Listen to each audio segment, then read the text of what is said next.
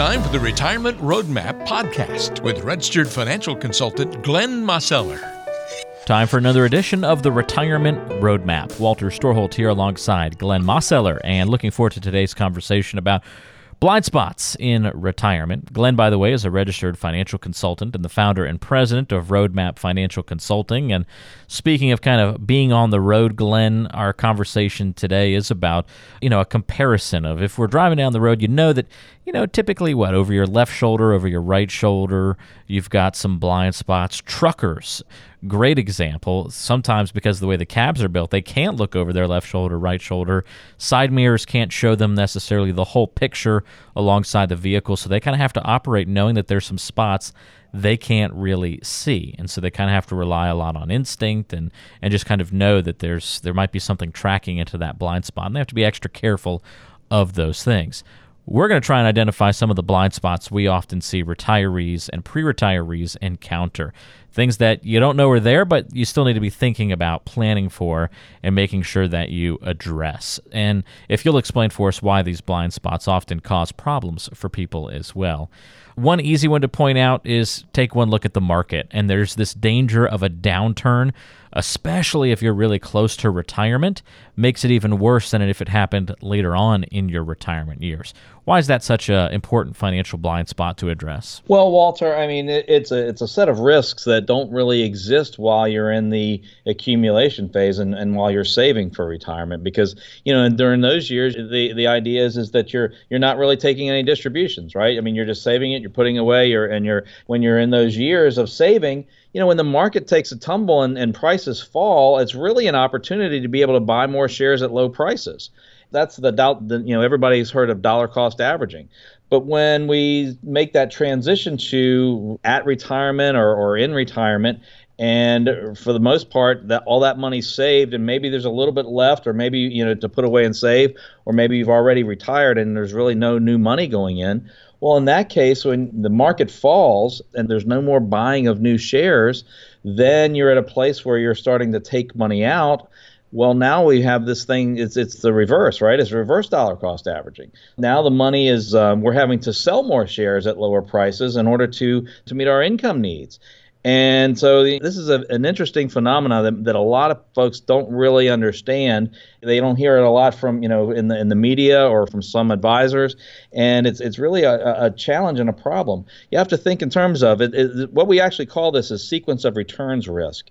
And just think in terms of when everybody talks about buy and hold, which is not necessarily a bad thing, just depending upon where you are in life. But if you're taking money out for income distributions, we think in terms of, well, if the market falls, and then a typical cycle, might be 5 to 7 years, and it might take, a year, 2, 3 on the way down, and then another 3 or 4 or 5 on the way back up. Now all of a sudden, if you're taking money out during that downturn and throughout that whole valley, you've just taken out a lot of money out of your account, while prices were depressed. And those were the times when you were saving, you were actually, you're accumulating more. And so now it's the reverse. And so you've really got to be aware of that and guard against that. And we've talked about that in previous, podcasts about making sure that you have money segmented in terms of being able to say, okay, I've got some preservation money and longer term money and short-term money, so that you can guard yourself against this phenomena or this risk that we call sequence of returns risk. Yeah, speaking of risks we're going to face over time as well, that market downturn, even though it might be less of an impact later in retirement, depending on how we're invested, that can still stay and linger as a problem for a long period of time. Inflation's going to affect all of us, whether that's in the short term, but especially in the long term, it's going to be a big issue. And if you aren't looking out for those insidious effects of inflation over the course of many years, well, that's something that just sits there and lurks in your blind spot, isn't it? Oh, well, you're right, Walter. I think it was Ronald Reagan who called it the silent tax. Right. Yeah. It doesn't really show up in terms of, somebody's collecting it or you're actually paying extra for it here or there. It just, gradually creeps up. And I always tell folks, whenever we're doing a workshop or whatnot, and we look at the numbers that the government tells us what the inflation rate is, and most people will, they'll right away say, well, I think it's probably a little bit more than that. And, and it's hard to find anybody that doesn't agree with that basic thought.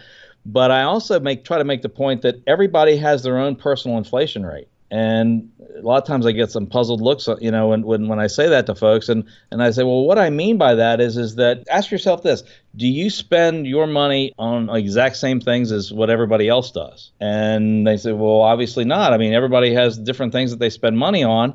And I said, well, if that being the case, then different things are going to have different inflation rates.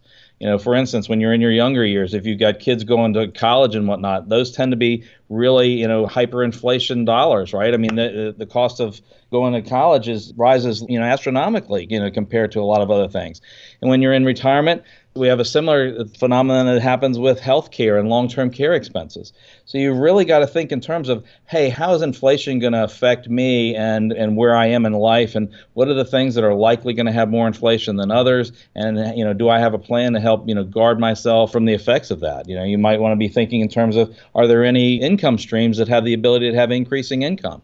Social Security is one of those that it's going to have some cost of living increases, built in. We want to be thinking about how are we guarding against that, and do we have a hedge for inflation in our overall retirement plan? Yeah, Glenn, I think these are really important things to highlight. Inflation, stock market downturn, and then I want to build off of that inflation conversation. And when you throw in medical costs, it's kind of the same thing, in that those rates are increasing over time, and it's going to kind of become more and more of a need as we get older. But it's kind of also in its own category, I guess, because, I mean, medical costs and we know the future of, healthcare in this country is like way up in the air, trying to figure out what direction things are going politically. Yep.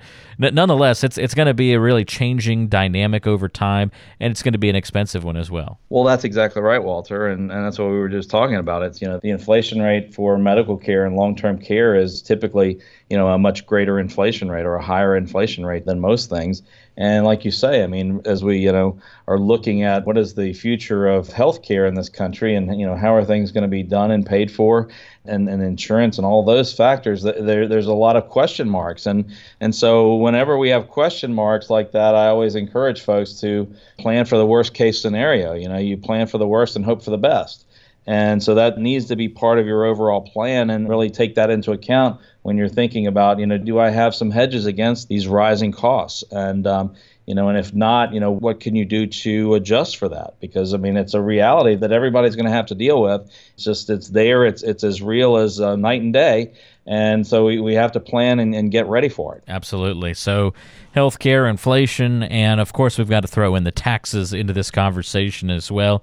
And the fact that they might increase in the future, that's in a lot of people's blind spots as well. We kind of already feel like taxes are really high. I think most of us do, but we lose sight of the fact that this is actually a pretty low tax rate environment we've been in. Well, you're exactly right, Walter. And when you say that to folks, they say, well, what do you mean taxes are low? And I say, well, if you look at the historical tax charts, and you see, well, what were the highest marginal rates? You go back to, World War II and just after that in the late 1940s and 50s, and the top marginal rate was 90%. And I remember when Ronald Reagan was elected, he would talk about the fact that, he would only work through, because he was a high wage earner, obviously, as a movie star, but he would only work through, June or July, because, once he reached that point, he couldn't work anymore, or if he did, he was going to end up giving, the vast majority, if not all of the money to, taxes. And so I don't think that anybody's anticipating that we're going to have that kind of rise, at least not in the short run.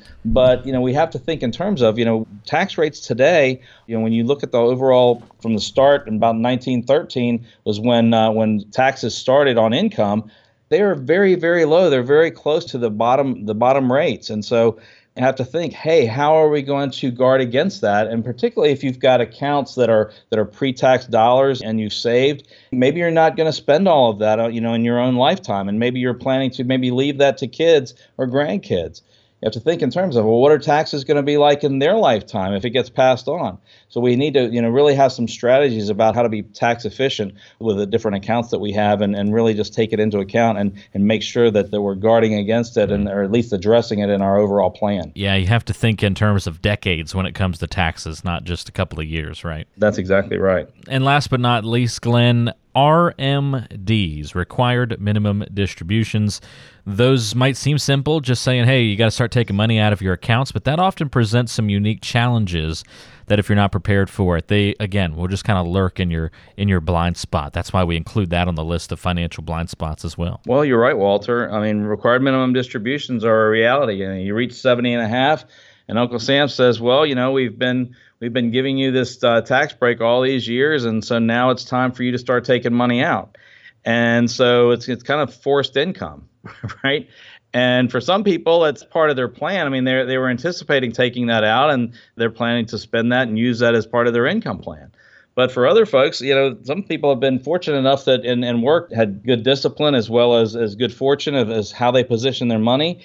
And they may not need all of those required minimum distributions, but yet they still have to take them. So now we have to think in terms of, what are you going to do with that money, after the fact?